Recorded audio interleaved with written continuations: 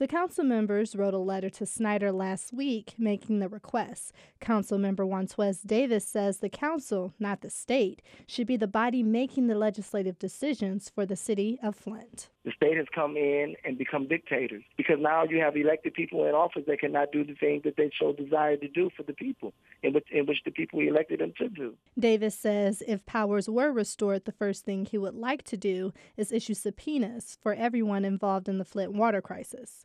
He says the city council has yet to hear from the governor. I'm Brianna Tinsley, WDET News.